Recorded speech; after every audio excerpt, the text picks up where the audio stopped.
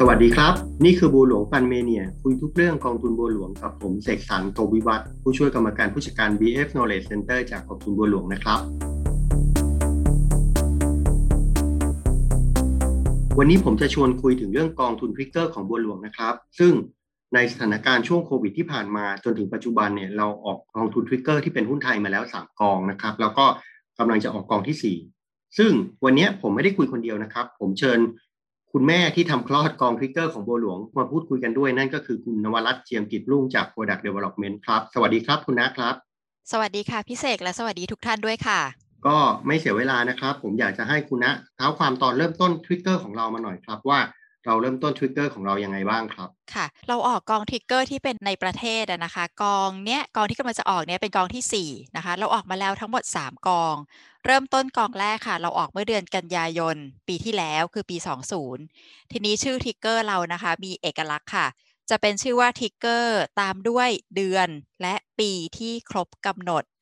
กองแรกเนี่ยชื่อว่าทริกเกอร์9-21นะคะมันก็หมายถึงว่าเพราะว่าเราออกเดือน9ปี20ณตอนนั้นเนี่ยเราบอกว่าผลตอบแทนเป้าหมายเนี่ยเราตั้งไว้ที่8%ภายใน12เดือนเพราะฉะนั้นครบกำหนดก็คือเดือน9ปี21ก็เลยเป็นทริกเกอร์9-21นะคะจะเล่าให้พี่เสกฟังค่ะว่ากองเนี้ยตอนออกเนี่ยออกมา2เดือนแรกตลาดหุ้นตกตลอดเลยค่ะนะคะซึ่งตอนออกเราก็คุยกับนักลงทุนนะว่าหุ้นไทยมันปรับตัวลงไปมากแล้วนะคะเพราะฉะนั้นมีแนวโน้มที่จะปรับขึ้นแต่พอออกมาเนี่ย2เดือนต่อจากนั้นตลาดตกแล้วลูกค้าถามเราตลอดเลยว่าเราลงทุนอะไรไปแล้วยังไงเท่าไหร่นะคะทีนี้ถ้าดูราคาหน่วยอะค่ะก็เรียกว่า return เราก็ทรงๆตัวในระยะแรกเราไม่ลงตามตลาดหุ้นเพราะอะไรเพราะว่าเราลงทุนในหุ้นที่เรามั่นใจจริงๆนะคะ แล้วก็เมื่อไหร่ก็ตามที่เราซื้อหุ้นไปแล้วปรากฏว่ามีความเสี่ยงในหุ้นตัวนั้นเราอาจจะขายแล้วรอดูกำไรก่อนก็ได้แล้วส่วนใหญ่เราจะลงไม่เต็มพอร์ตคือเราดูจังหวะให้มั่นใจนะคะทีนี้พอ2เดือนแรกผ่านไปหุ้นตกเราก็หน่วยลงทุนเราก็บวกน้อยๆจนติดลบน้อยๆนะคะแต่พอ2เดือนหลังหนังคนละม้วนค่ะตลาดหุ้นขึ้นเร็วแล้วก็แรงเพราะว่ามีปัจจัยเรื่องวัคซีน ตอนนั้นทั่วโลกเนี่ยตื่นเต้นกับวัคซีนมากนะคะปรากฏว่าหุ้นที่เราลงพอร์ตที่เราถืออยู่เนี่ยลงหุ้นไม่เต็มพอร์ตทำให้พอร์ตเราโตช้ากว่าตลาดแต่สุดท้ายเราก็สามารถทำ return ได้ถึงเป้าหมายคือ8%นะคะในเดือนมกราที่ผ่านมาซึ่งใช้เวลาเพียง4เดือนนับจากการจัดตั้งกองทุนก็คือเดือนกันยายนเท่านั้นเองค่ะ เรากำลังจะบอกว่าวิธีการบริหารกองทริกเกอร์ของบัวหลวงเนี่ยเราไม่ได้ระดมเงินแล้วเราเอาเงินไปใส่หุ้นหรือว่าไปซื้อหุ้นเต็มพอร์ตแบบกองหุ้นนะครับเราบริหารแบบเป็นกองผสมที่มีความยืดหยุ่นผู้จัดการกองทุนจะเลือกแล้วก็หาจังหวะในการเก็บหุ้นนะครับพอร์ตจะไม่เอาหุ้นไปจะไม่เอาเงินไปใส่หุ้นเต็ม100%ของพอร์ตหรอกนะครับเป็นลักษณะของจังหวะแล้วคอยเทรดซื้อขายเพราะว่ากองแบบนี้เป็น absolute return คือมีระยะเวลาแล้วก็เป้าหมายของการลงทุนที่ค่อนข้างชัดเจนนะครับไม่ได้สนใจที่จะเป็นเรื่องของการลงทุนระยะยาวอะไรอย่างเงี้ยก็มีลักษณะของการลงทุนระยะสั้นซึ่งเน้นการเทรด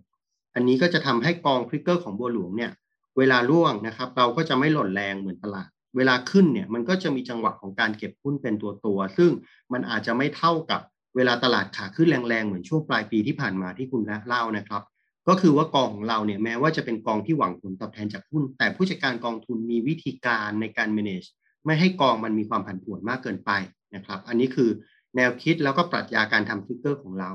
ทีนี้มาถึงกอง2ครับคุณนะกอง2คือกอง6-21ที่เพิ่งปิดไปใช่ไหมครับใช่ค่ะพี่เสกปิดไปเมื่อวันที่16มิถุนายนกองนี้เนี่ยอายุสั้นกว่าค่ะเพราะว่าอายุแค่6เดือนเป้าหมาย5%เราออกเดือนกลางเดือนธันวาคมช่วงนั้นเนี่ยไม่ใช่แค่ทั่วโลกนะคะเมืองไทยเอง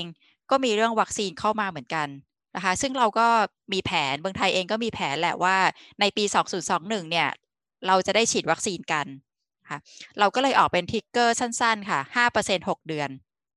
กองนี้ออกมารีเทิร์นช่วงแรกดีค่ะ เราเก็บกำไรได้เรื่อยๆเรื่อยๆจนกระทั่ง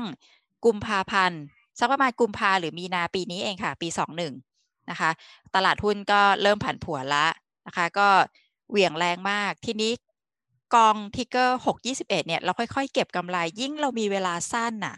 ผู้จัดการกองทุนต้องยิ่งใช้ความระมัดระวังมากขึ้นไปอีกนะคะแต่ว่าสุดท้ายเราก็สามารถทำ return ให้ลูกค้าได้ตามเป้าหมายหรือเรียกอีกทีนึงว่าเกินเป้าก็ได้ค่ะเพราะว่าเราลงทุนจนครบกำหนด6เดือนนะคะให้ return ได้ลูกค้าสุดท้ายเนี่ยได้ 5.78% นะคะทีนี้กองนี้พิเศษลูกค้าก็ถามว่าอ้าวแล้วทำไมเราไม่ปิดกองทุนไปตั้งแต่ 5%แล้วคือลูกค้าไปทำไมต้องรอให้ครบ6เดือนทีนี้ต้องเรียนอย่างนี้ค่ะมันเป็นรายละเอียดด้วยเงื่อนไขของกองนี้นะคะของกอง621ที่เราเขียนไว้ว่าจะต้องให้ราคาหน่วยเนี่ยอยู่ที่ 10.65 ก่อนนะคะเราถึงจะปิดกองทุนได้ซึ่งมันก็เลยทำให้แม้ว่าราคาหน่วยอยู่ที่ 10.5 กว่าแล้วคือลูกค้าได้ 5% แล้วแหละแต่มันทำให้เราปิดกองทุนก่อนครบกำหนดไม่ได้แต่อย่างไรก็ตามส่วนที่เกินจาก 5% มาเป็น 5.78 ก็ถือว่าลูกค้าได้ผลตอบแทนมากกว่าที่คาดหวังไปเมื่อครบกำหนด6เดือนนั่นเองค่ะแล้วกองที่3ที่เราออกคือช่วงต้นปีนี้ใช่ไหมครับคุณนะใช่ค่ะลูกค้าเราก็เริ่มมีแฟนพันธุ์แท้ของทิกเกอร์แล้วนะคะกองที่3เป็นทิกเกอร์3 22เพราะเราออกเดือนมีนาคมที่ผ่านมาอันนี้ 8% 12 เดือนคล้ายๆเหมือนกองแรกเพราะฉะนั้นก็เลยเป็นทิกเกอร์3 22อันนี้ผ่านมาไม่กี่เดือนเองค่ะต้องเรียนว่าตัว return เนี่ยไม่ได้มากนักนะคะณพฤษภาคมเราลงทุนในหุ้นไม่เต็มพอร์ตอีกเหมือนเดิมก็คือประมาณ 64%แต่กองนี้เรามีเวลาอีกพอสมควรค่ะเพราะมันจะครบเดือนมีนาคมปีหน้านะคะผลตอบแทนเป้าหมาย 8% ก็เรียกว่าผู้ลงทุนก็ลุ้นอยู่เราก็พยายามเต็มที่ค่ะเรามีออกทริกเกอร์ที่เป็นลงทุนในต่างประเทศด้วยใช่ไหมครับคุณนะอันนี้แตะสักหน่อยก็ได้เพราะมีคนสนใจอยู่เหมือนกันใช่ค่ะทิกเกอร์ต่างประเทศนะคะเราออกเป็นชื่อว่า W Trigger 12-21นะคะก็คือจะครบกำหนดเนี่ยธันวาคมปีนี้ปี21นะคะกองนี้เนี่ยเราบอกว่าอายุโครงการนะคะจะครบกำหนดธันวาคมปี2564นะคะเราบอกว่าลงทุนในหุ้นต่างประเทศเพราะเรามองว่าหุ้นต่างประเทศโดยเฉพาะอเมริกาเนี่ยเขาฉีดวัคซีนแล้วเขาเปิดประเทศแล้วเราเห็นชัดเลยแล้วเขาก็มีนโยบายการกระตุ้นเศรษฐกิจที่เรียกว่าขนาดใหญ่มากนะคะเราก็เลยลงทุนในทิกเกอร์ต่างประเทศแล้วก็เน้นที่อเมริกาเป็นหลักข้อมูลนะพฤษภาคมนะคะลงทุนประมาณ 48% ในหุ้นรายตัวแล้วก็อีก 18% ในหน่วยลงทุนณตอนนี้นะคะราคาหน่วยค่ะอยู่ที่ประมาณ 10.4 ก็คือเรียกว่า return อยู่ที่ประมาณ 4%ราคาเป้าหมายอยู่ที่ 10.9 ค่ะก็เรียกว่าเรามาได้เกือบครึ่งทางแล้วค่ะรอลุ้นจนถึงธันวานะคะก็อันนี้ก็เป็นทริกเกอร์ต่างประเทศนะครับแล้วก็ปัจจุบันนะครับเรากำลังเนื่องจากกองทริกเกอร์6-21ที่เราครบไปคืนให้กับผู้ลงทุนได้ 5.78เนี่ยก็มีเสียงสอบถามมาครับว่าแล้วบัวหลวงยังจะออกทริกเกอร์อยู่หรือเปล่าในภาวะตลาดที่ดัชนีอยู่ประมาณ1,600บวกลบเนี่ยเรามองยังไงครับกับตลาดแล้วก็มองยังไงกับวิธีการบริหารกองทริกเกอร์ครับ ค่ะเรามองแบบนี้ค่ะว่าปัจจุบันเนี่ยด้วยปัจจัยที่บอกว่าเราน่าจะเปิดประเทศได้ถึงแม้ว่าจะเป็นบางส่วนก็ตามแต่คือเราก็อยู่กับโควิดมาเรียกว่าปีกว่าแล้วนะคะทุกธุรกิจก็มีการปรับตัวค่ะเพราะฉะนั้นแม้ว่าการเปิดประเทศจะทำได้เพียงบางส่วนแต่มันก็จะทำให้มีกลุ่มที่ได้รับประโยชน์จากการเปิดประเทศหรือว่าจากวัคซีนนะคะไม่ว่าจะเป็นกลุ่มท่องเที่ยวเดินทางร้านอาหารค้าปลีกซึ่งรวมถึงการแพทย์ด้วยกลุ่มโรงพยาบาลก็น่าสนใจเหมือนกันนะคะซึ่งกลุ่มเหล่านี้เนี่ยพอมีการเดินทางระหว่างประเทศกันได้นะคะก็เราต้องยอมรับว่าการเดินทางระหว่างประเทศมันไม่ง่ายเหมือนเมื่อก่อนแต่มันก็จะค่อยๆเพิ่มมากขึ้นซึ่งการเพิ่มมากขึ้นนี้เองมันทำให้ราคาหุ้นหรือกิจการเนี่ยมีแนวโน้มที่ดีขึ้นนะคะเราก็เลยออกเป็นทริกเกอร์กองที่4ค่ะเป็นทริกเกอร์1-22กองนี้ก็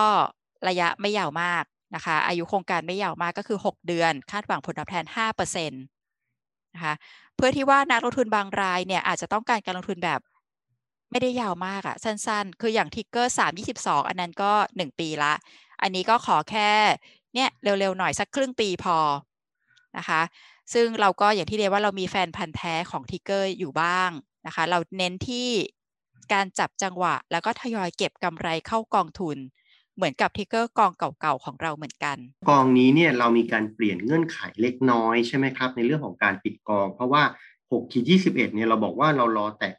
60.65เพราะว่าเราเผื่อในส่วนที่เกินผลตอบแทนเปอร์เซ็นต์ที่เราจะให้กับผู้ลงทุนไว้เป็นเรื่องของค่าใช้จ่ายต่างๆที่มันจะตัดจ่ายออกไป ทีนี้ถ้ากองมันบริหารมานานๆในค่าใช้จ่ายมันทยอยตัดไปอยู่แล้วไอ้ส่วนเกินเนี่ยมันอาจจะไม่จำเป็นต้องถึงคุณนะเรามีวิธีการเขียนโครงการที่ทำให้ตรงนี้ยืดหยุ่นขึ้นใช่ไหมครับอยากให้คุณนะอธิบายตรงนี้เป็นอีกประเด็นหนึ่งครับใช่ค่ะเรายืดหยุ่นคุ้นเพราะว่าเรามีประสบการณ์นะคะว่าเราให้ลูกค้าได้5.78ก็จริงแหละคือให้เกินเป้าหมายแต่อาจจะมีลูกค้าบางรายนะคะบางกลุ่มที่รู้สึกว่าเขาขอแค่5%ก็พอเพื่อจะได้ปิดโครงการได้เร็วนะคะเราก็เลยปรับวิธีการเขียนเงื่อนไขให้ยืดหยุ่นมากขึ้นนะคะเพราะฉะนั้น Trigger 1 22เนี่ยนอกจากเราจะมีบอกแล้วว่าเงื่อนไขของการปิดโครงการก่อนครบกำหนดเนี่ยก็คือต้อง NAV จะต้องอยู่ที่ราคาอยู่ที่ 10.65 นะคะแล้วก็รับซื้อคืนเกินกว่า 10.5 แล้วก็เป็นเงินสดทั้งหมดแล้วเนี่ยเราเพิ่มเงื่อนไขมาอีก1เงื่อนไขว่าหรือกรณีที่ณวันทำการใดก็ตามที่ทรัพย์สินของกองทุนน่ะเป็นเงินสดหรือเทียบเท่าเงินสดทั้งหมดและนะคะสามารถรับซื้อคืนได้ไม่ต่ำกว่า 10.50 บาทนั่นแปลว่าสมมติเราเปิดไปใกล้ๆสักประมาณกองนี้6เดือนใช่ไหมคะเปิดไปสักประมาณ5เดือนนะคะ NAV อาจจะอยู่ที่ 10.58 ซึ่งแล้วกองทุนเนี่ยเป็นเงินสดทั้งหมดละเราไม่ได้ลงทุนในหุ้นนะคะแล้วพอหักค่าใช้จ่ายของกองทุนทั้งหมดแล้วเนี่ยเราสามารถคืนให้ลูกค้าได้เกินกว่า 5%เราก็สามารถทำรายการรับซื้อคืนหน่วยลงทุนอัตโนมัติแล้วก็คืนให้ลูกค้าได้เลยให้ผลตอบแทนกับลูกค้าได้เลยโดยที่ไม่ต้องรอครบ6เดือนก็ได้ค่ะก็ต้องขอบคุณคุณน้ามากนะครับวันนี้มาเรียกว่าเปิดโลก Twitter ของบัวหลวงในช่วงโควิดให้เราฟังกันนะครับก็ต้องขอบคุณคุณน้ามากๆครับค่ะก็ ยินดีค่ะพิเศษขอบคุณค่ะผู้ลงทุนที่สนใจนะครับก็สามารถสอบถามรายละเอียดได้ที่ตัวแทนขายของเรานะครับกับกองทริกเกอร์ใหม่ของเราแล้วก็ถ้าหากมีข้อความหรือว่ามีประเด็นสงสัยอะไรก็สอบถามเข้ามาได้นะครับผ่านมาทาง Facebook Fanpage หรือว่าของกองทุนบัวหลวงก็ได้นะครับสอบถามมาในประเด็นต่างๆเกี่ยวกับพอดแคสต์หรือว่าอยากจะให้เราพูดคุยเรื่องอะไรก็บอกมาก็ได้นะครับว่าอยากจะให้บัวหลวงฟาร์มเนียพูดคุยหรือว่าเล่าเรื่องอะไรให้กับทุกท่านฟังครับสำหรับวันนี้ต้องขอบคุณมากนะครับสวัสดีครับผู้ลงทุนต้องทำความเข้าใจลักษณะสินค้าเงื่อนไขผลตอบแทนและความเสี่ยงก่อนตัดสินใจลงทุน